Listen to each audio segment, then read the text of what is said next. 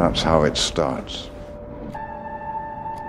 The fever, the rage, the feeling of powerlessness that turns good men cruel.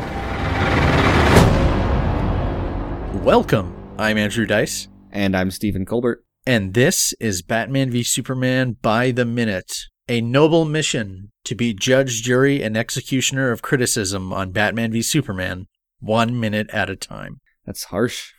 Well, you know, words don't work on some podcasts, Stephen. This movie only makes sense if you force it to.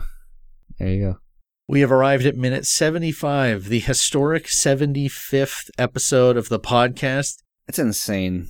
We've done 75 of these. I every once in a while I try to add up the total amount of time we spent talking about this, and then it's not that hard of a calculation. I just get distracted, but it's a lot of time. It is hours now. Yeah. Speaking of just endless amounts of time, we ended the previous minute with Perry White lost, searching, scrambling through the Daily Planet bullpen, looking in search of Clark Kent, and instead what he's found is minute 75, the most extensive and comprehensive discussion of this entire podcast. So, with no further ado, and congratulations to everyone who made it here with us, let's begin minute 75. Kent! Where does he go? Where does he go, Jenny? I don't know. Clicks his heels 3 times, goes back to Kansas, I suppose. Son of a... I think this is the only, kind of Kansas dig, and it is very clever. Yeah. Right? Where does he go? Clicks his heels 3 times, goes back to Kansas, I suppose. Very good, Perry. That's actually, I'm upset that more people weren't around to hear that one. And it doesn't get as much play as, Water Wet. We do get a nice appearance from Rebecca Buller as Jenny, which I kind of love that she just is working there at all hours of the day. I do like movie offices don't always look like real offices. And they do a pretty good job here. Like that desk right behind Perry's got like a pink flamingo up in the file cabinet, and all the desks are appropriately cluttered. Maybe not quite cluttered enough, but it's a movie, so they've got to have that dressed up. I guess the only thing to take away from this is, sorry, Perry, but Clark is not here anymore. And that takes us right into kind of crazy. It's just that they just stuck 10 seconds of Perry in there, but it's perfect. It's like we just needed that little break, kind of transition us. But then, it's the white Portuguese. It's the boat that was bringing in the Kryptonite. Not a man. It's not a man. It's a ship. And then we see the ship being unloaded of its cargo and taken away by, drumroll please, Island scientist, Mr. Richard Burden, in what is just a fun detail that Zack Snyder revealed in his commentary, that this is the first scene that Richard Burden was in. And then they decided, hey, you know what? I like the look of you. We're going to fly you out to the location so you can play the man finding the Kryptonite who ends up being Island Scientist, which kind of inverts his role. Yeah. In a funny, it reminds me of, what's his name in Jurassic Park? What is his name? With the dude with the hat. Oh, Gennaro. Yeah, with where he's at the raptor cage at the beginning, and then Muldoon. Excuse me. Yeah, Muldoon. They're approaching the Tyrannosaur paddock. Yeah, just kind of the way he's like standing back and observing, and they kind of put him in that role of like he found the rock, and now he's here seeing it offloaded. I like the fact that he's just a stuntman, as if that's not a big deal, but it must have been such a great week for him to get that not exactly the hardest scene to shoot. So Zach's like, hey, just come to the beach with us and hold a green rock for a minute. The unloading of the shipment, though, not going unnoticed. No. I wonder if the men at the dock can hear this soaring score of this movie, because they might know to look around at the figure watching them. Yeah, it's pretty intense. I do love how it's often that Batman will materialize out of shadows, low down, but this is the first time I've seen a shot where he's just swallowed by the night and he's out in the complete open. And the way that it pans around, and you can see his silhouette against the building, but you could also just completely miss him. He's still hard to fully make out, other than the flapping cape. It's a great Batman shot, and of course the gun is prominent in the silhouette. it is my favorite thing in the world that the music with the bum, bum, bum, bum, like it couldn't be more dramatic. And then when it reaches its crescendo, the minute ends. Yeah. As we're left to wonder what in the world is about to happen. I do love that Zack Snyder just really, really wants us to behold the awesomeness that is Ben Affleck's Batman perched on this construction crane. Oh, yeah, exactly. Well, and we didn't call it out last minute, but because I have trouble ever not calling it out. That's another 2 minutes where we end with the punctuation of Kent, and then now we end with the punctuation of the score.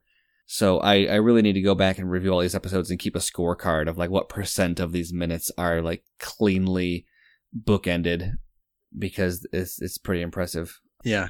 And again, if you told me a minute of time had passed since Kent Yeah. to the end of seeing Batman on the crane, absurd. Yeah. Is that it for you? I mean, we could try to figure out what some of these boxes say. I mean, the only thing is this thing they're unloading. You can see it's labeled that it's a rocket ammunition with explosive projectile. This side up. So,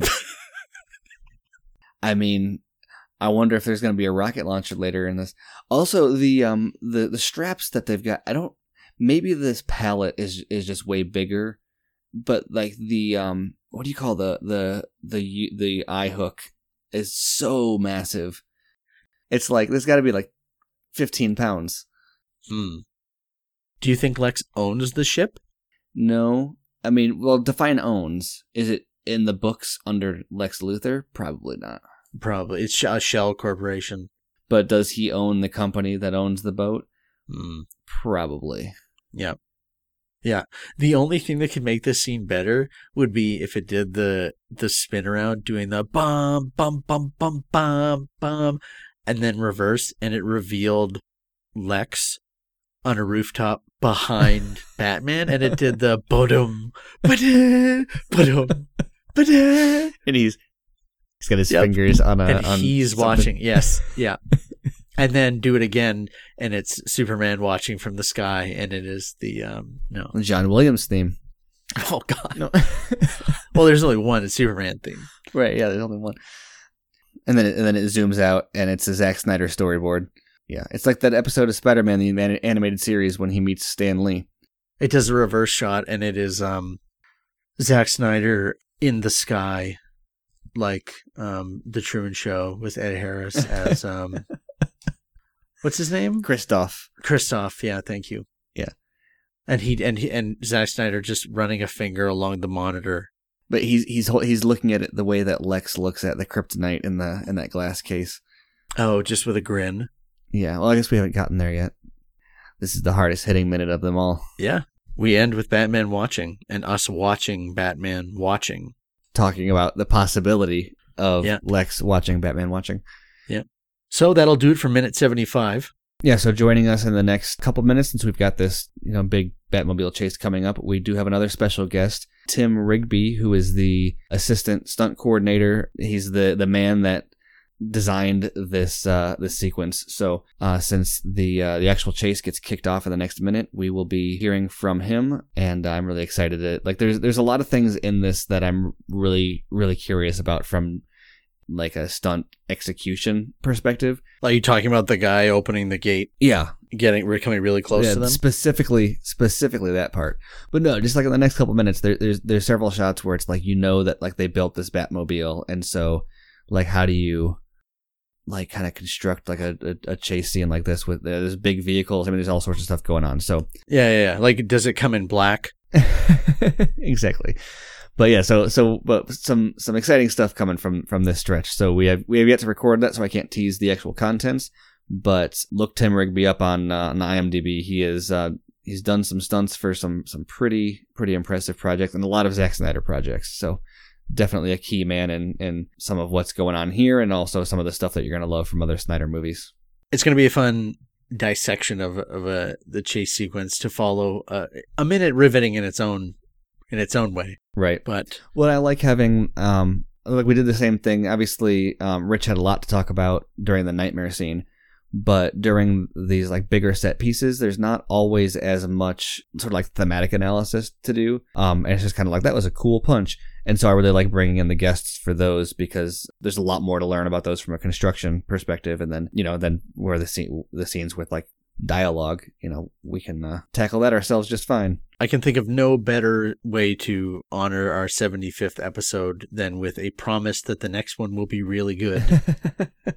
So in the meantime, yeah, and it will have to be. Yeah, people have listened to 74 episodes and like, man, that 75th one really lost me. Boy, yeah, there's nothing happened there. There was just music and Batman. But yeah, in the meantime, you can follow us, subscribe to us in your podcast app of choice. You can throw us a review on iTunes if you like what we're doing here. And as we said before, follow us on Twitter at BVS by the minute and keep an eye on there for when our episodes with Tim Rigby go up. It's going to be great. Yeah. And with that, where does he go? Where does he go, Jenny? Where does he go? Where does he go, Jenny? I don't know.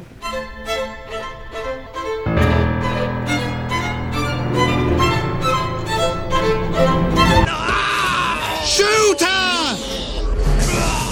Shooter!